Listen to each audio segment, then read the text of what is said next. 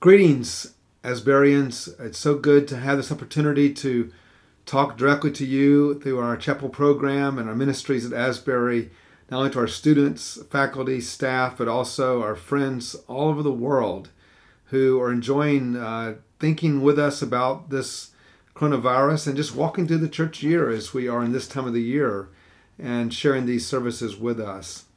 Although we are separated in many ways from our normal gathering, it's still important to hear from Asbury and what are we thinking theologically and biblically about all of this in ways that you won't get in your normal state briefings about COVID-19.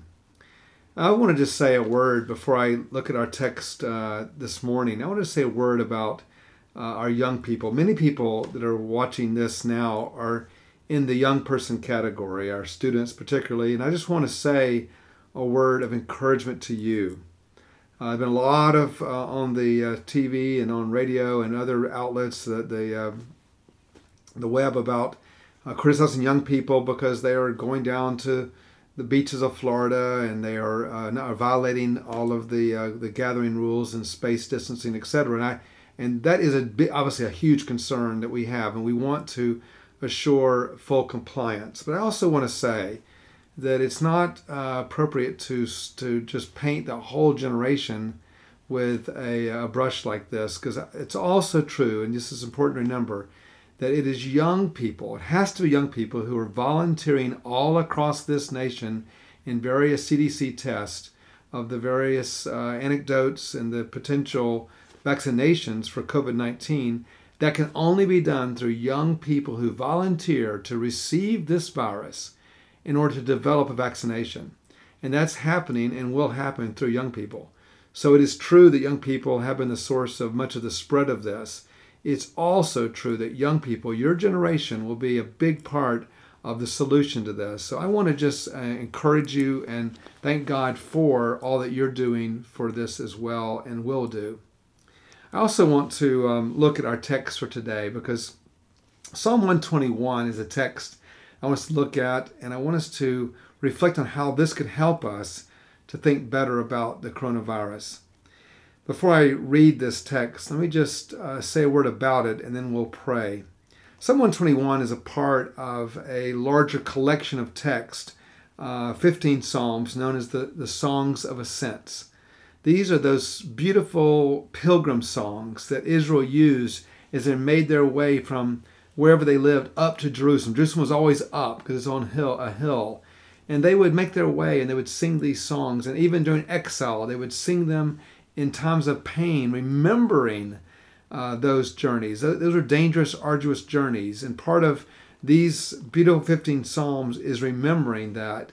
And so we're going to begin by prayer, and then we're going to read Psalm 121. Please pray with me. Lord, thank you for this time together to look at your word. May you use it to penetrate the hearts of those who are gathered digitally around the world through this message. In Jesus' name, amen. Psalm 121, hear the word of God. I will lift up my eyes to the hills. From where does my help come? My help comes from the Lord who made heaven and earth. He will not let your foot be moved. He who keeps you will not slumber.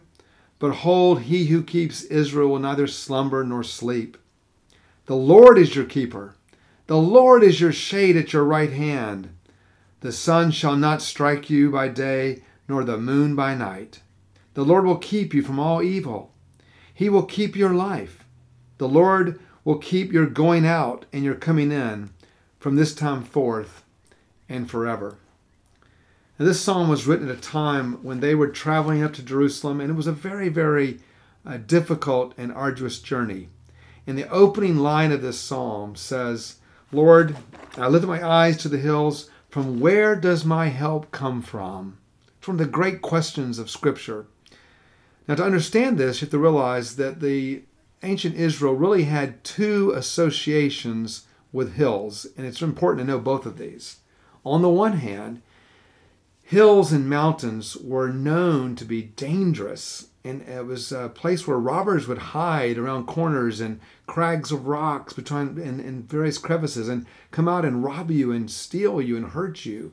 And so a journey in the ancient world was always a dangerous one, and they understood that in the ancient world. And so the mountains and hills were associated with danger. So to travel to Jerusalem, you were taking your life in your hands in order to go and worship. Think about that. You were putting your life on the line to go and worship in Jerusalem, because a trip from your home to Jerusalem was not an easy one. And so the ancient Israelites understood that. But it's also at a time when the mountains had other connotations in Scripture. They also understood the mountains the way we do as well, to be a place that displays God's grandeur, displays God's handiwork, God's power, His solidity. You know, Psalm 19 is a declaration of the goodness of creation, the creator order, the beauty, the majesty of the mountains, etc. And so both of these connotations play out in Scripture. And so I want to mention both of these in this short meditation together. First, a place of fear. Mountains as a place of fear reminds a lot of what it's like to be in this time that we're in together. In some ways, the coronavirus is like a mountain that we're having to climb. In fact, if you go on, seen any of the television broadcasts or the web discussions, probably the most familiar sight is the picture of the famous virus curve, or the coronavirus curve. And it shows you the point when the disease has a first initial transmission in a state or a country, and it goes up into a heavy curve, and then you get your maximum number of infections. Eventually, you begin to see the downward curve outside, and the whole nomenclature is to flatten the curve, and that's what social distancing is all about. That's what this Kentucky Safe at Home is all about, is about flattening this curve, lowering this mountain. We do have a global crisis. And even in the United States right now, if you're feeling alone or isolated, you realize there's 80 million people who are experiencing what you're experiencing, including me. I'm here speaking to you from my own home. It is a challenge, a big challenge. And so last night, 8 o'clock, we had another announcement here in Kentucky, in which mirrors many of you around the country and the world, where retail businesses are closed that are non-essential. It's further restrictions, and it's going to be challenging for us in order to get through this. How do we talk about this? Because we are experiencing this curve, and we don't know. Part of the ardor of this journey is we don't know how long this journey will be. We don't know how high this mountain will be. That's why they're trying to flatten the curve. So just like the mountains were a physical little danger, so we can conceptualize the coronavirus like a mountain where we have unexpected dangers.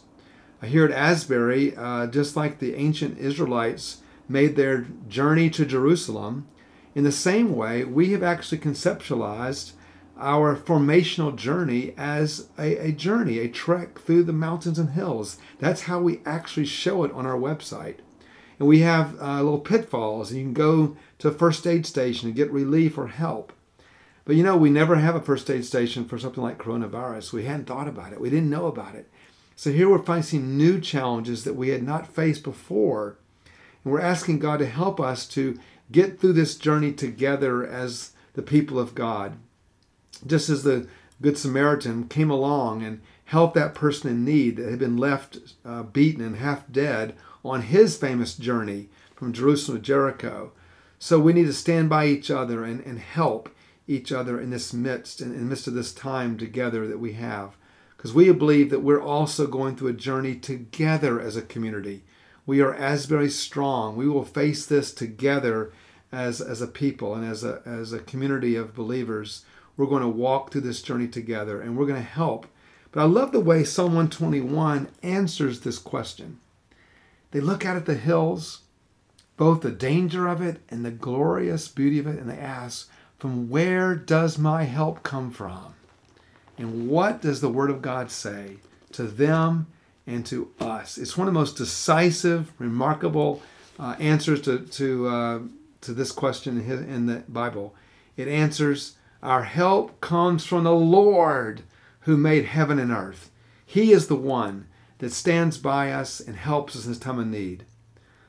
Life is filled with unexpected things. It's filled with things you couldn't possibly anticipate. Things happen.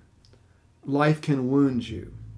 And part of the life catechesis of the coronavirus is teaching us that life can throw us curves, and God will use this for His glory. He is already using it for His glory. There are people that have no interior life at all who are forced to stop.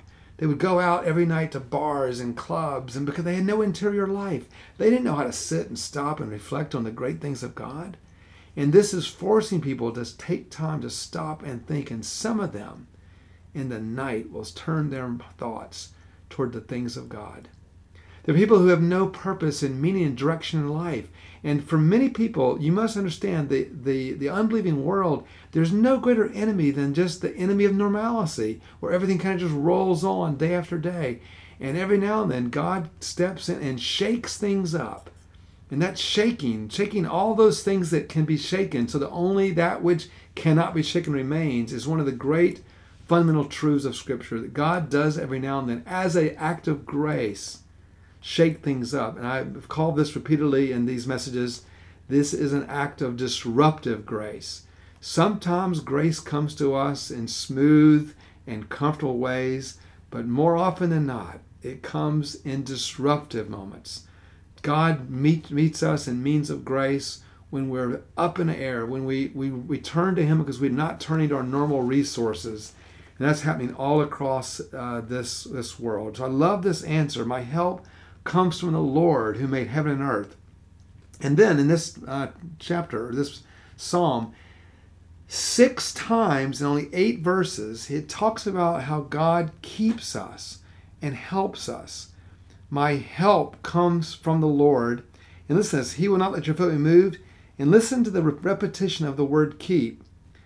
He who keeps you will not slumber. That's in verse 3.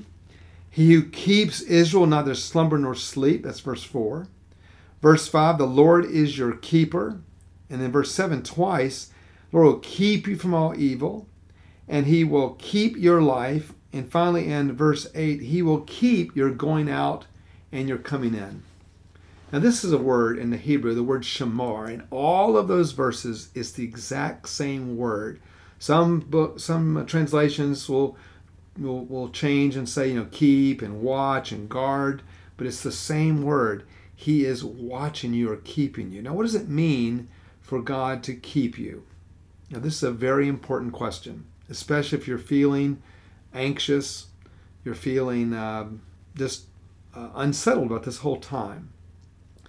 Well, in Scripture, not just this text, but in all of Scripture, if you look at the word keep as a whole, it means that God keeps His people in 2 ways, and both are very, very important. The first way that He can keep you is He can keep you by delivering you out of difficulty. That is to say, there are endless challenges that we face that we don't even know we didn't even know they were coming our way, that He protected you from. So God can deliver you from an evil. He can protect you from this virus, for example, so that you will not get that. But He also, throughout Scripture, He protects us in the midst of. He walks with us through something. So there are times like we have to face difficult challenges. We're now at this Kentucky home order. We have a lot of challenges all across the world. This is happening. And this presents a challenge. And God walks with us through this. Someone in our community, in our larger, maybe your family network, may be diagnosed with coronavirus. Very, very possible this could happen to us. Someone you know, yourself, or someone you love. God can keep them and walk with them through that, as well as delivering you from that. That's the great thing about Scripture. In fact, remember Psalm 23, where it promises us, though I walk through the valley of the shadow of death, I will fear no evil, because you are with me. Sometimes He delivers us out of things, because He walks with us through things. And even in that same psalm, it says that He prepared a table before me in the presence of mine enemies. So God will serve us, protect us, guard us, provide for us, even in the midst of the challenges that we're facing. Well, the church throughout history has faced this challenge and similar ones in many, many amazing ways. You may not know this, but Martin Luther in the 16th century also lived through a horrendous plague that happened right in the heart of the Reformation. And one of my favorite letters is one that Martin Luther wrote during a plague. And it gives us a lot of appreciation for what it was like in the 16th century to face a plague and how you would go through it. And one of the things that Luther said to his friend, he says to his friend in the letter, he says, I ask God mercifully to protect us. And he says, but I will also fumigate and purify the air, and any medicines that I get, I will take them. I mean, it was amazing. This was Luther saying, I trust in the Lord, but it's kind of his version of saying, I'm going to wash my hands, keep social distance, and not touch my face or eyes. And so in other words, he was doing what he knew in those days, things that would protect him from spreading the contagion. They understood there was something about certain ways that it could spread. He also said in that letter, I'm going to avoid places or persons where my presence is not needed. In other words, non-essential activity. Luther said that in the 16th century, where I could become contaminated, or he said harm others. So Luther actually is acknowledging that, even though you're a young person and the chances of you dying from this, if you're young, is very, very low. But it's very likely you could be a vector for others. And so Luther acknowledges that even in the 16th century, that he would self-limit his movements in order to help others that were in need. This is like, I guess, Luther's version of social distancing, or I'm not going to go on spring break to Florida, essentially is what Luther is saying there. But then he also says this. He says, if my neighbor needs me, I will go and serve my neighbor. His point being that the Christian's never exempt from service. There are times where we have to put ourselves in positions because the situation demands it. There's crises that demand our attention. There's people here that are serving, I think especially our healthcare workers, who are many more times likely to receive the virus because of their position of service. In some ways, that's symbolic of the church itself. The church, because we're called to service, we also are called to put ourselves in sometimes situations which we would not want to be in. But Luther concludes the letter by saying, but if God should wish to take me, he knows where to find me. So at the end of the day, we put ourselves in God's hand. We live in faith, not fear. We take all the precautions, but we also live our lives as Christians as we continue to walk in the world, even if we do it in a safe distance with caution. So always, this psalm reminds us to live our lives in God's hands and to live our lives in a way where he will keep us, and let God show us and reveal us how exactly he chooses to keep us through this time. And we know one good thing. We know there is no COVID-19 in heaven. Praise the Lord. We know there's no coronavirus in the presence of God. We know there's no death or dying in the presence of God. He even wipes every tear away. So we have this great hope that really changes the way we walk through this world, because we do not live in a world that does not have risk in it. There is definitely risk in living this world, and you cannot eliminate all risk. But we do live our lives in faith. We live our lives in hope, and live our lives knowing that the Lord is our helper. The plague of Cyprian was probably the first pandemic that the world ever known. Epidemiologists often cite the plague of Cyprian. At the time, it was called, the great. They had different names for it. I'm trying to think of the name of it, but they now know it as the plague of Cyprian. It's called the Great Crisis or something. But that plague started in the year 249 and went to 262. It's 13 years raging through the Roman Empire. Can you imagine it? We're thinking about months. They're thinking about years. In its height, 50,000 people per day were dying. And it went on another 7 or 8 years outside of the Roman Empire. It was over 20-year plague. And it was known later as Cyprian's plague because Cyprian was the one that led the charge for Christians responding to the plague. And he did so much to help today, looking back on that time, made observations about the plague and how it spread. And it was really almost, you might say, the birth of epidemiology in terms of how we understand the spread of contagion that was happening at very, very early period in the 3rd century. So the Christians, though, were not only known for their contribution to the scientific advance or understanding how disease and viruses spread, but also the remarkable way that God used that horrific plague to transform. People were observing how Christians interacted with the dying, with the suffering, those in need, and people were turning to Christ in great numbers. As I said before, people will, during this time, they will see in new ways their need for God, the frailty of life, the need to trust in Him, and they will turn to Him in many new and fresh ways. So we return in conclusion to the opening question of this great Psalm 121, one of the songs of ascents. Where does my help come from? You see, they also viewed the mountains and the hills as a place of refuge, a place of hope. And I want to end with this word of hope. Because I said earlier that the mountains were not just viewed in negative light, they were also viewed in a positive light. The psalmist sees through the eyes of faith, and he sees that something, no, not something, someone is able to deliver us. The Lord is our helper. The Lord is the one from whom our help comes. And the Lord is the one, and His presence transforms every mountain, whether it be a mountain of fear in your life or even the majestic mountains that inspire us and give us awe the way they did the ancient world as well. He is the Lord of every mountain. And you, of course, know from your own knowledge of Scripture that our forefathers and our foremothers in the faith, they looked to hills as a sign of God's glorious presence, because God's presence was the source. He met them on so many mountains. Remember, for example, how God met Abraham on Mount Moriah. He provided there the sacrificial substitute, Isaac. That was the birth of the substitutionary atonement, which we cherish so much today, that came and was fulfilled through Christ. It came at a time of crisis where God met the people of God on Mount Moriah. God met Moses on Mount Sinai. We're told that they were trembling with fear, and there was lightning and thunder and even earthquakes.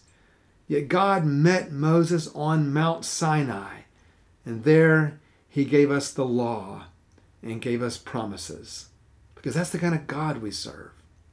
God met Elijah on Mount Carmel, and there in that time of crisis, when people had gone to idolatry, and by the way, there's no greater crisis than a culture turned to idolatry, and ours, that's the greatest contagion in the world today, much greater than COVID-19, people who worship false gods. And on that great day when God met Elijah on Mount Carmel and demonstrated that He indeed is the true and living God, that's another great mountain. God met them there. And of course, we know that Jesus met us on the Mount of Beatitudes, and He taught us the ways of the kingdom. Jesus Himself met us on that great mountain of transfiguration. And there on the very threshold of His passion, He revealed to us His true glory, and that God's greatest strength, His greatest power, is revealed through weakness. And ultimately, of course, Jesus Christ revealed Himself through Mount Calvary, that hill called Golgotha, that He climbed for my sake and yours. It's this time of year that we remember that great story, the story of God climbing that mountain. That is the great mountain that in some ways conquers every other mountain.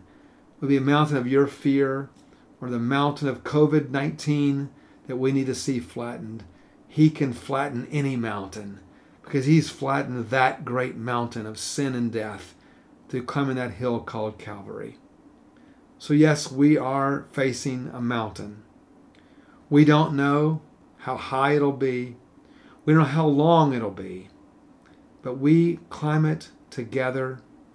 But most importantly, We climb it with Jesus Christ. He is the one who climbs with us. He is the one who's climbed that highest mountain. There's no greater mountain than one he climbed for you and for me. Asbury, we can face hard things together because Christ is on this journey with us. We are not alone. He transforms every mountain. So we look unto these hills. We look unto this mountain. From where does our help come from? It comes from the Lord who made heaven and earth. Let us pray. Lord, we thank you that you are the Lord and God of every mountain. And I pray that, Lord, you would send your grace and your mercy and your power right through this camera out into all those who are hearing and listening to this message, both in our Asbury community and our friends and ones that stand with us around the world. Bless them, comfort them, guide them. And we thank you. You are the God that flattens mountains, whether it be a COVID-19 mountain or it be the mountain of our own fears or anxieties, because you have climbed mountain after mountain, and you've met Abraham, you've met Moses, you've met Elijah, you've met all of us on these mountains, that you show us your grace there. Show it to us again, we pray. In Jesus' name, amen. May the Lord bless you all. Thank you.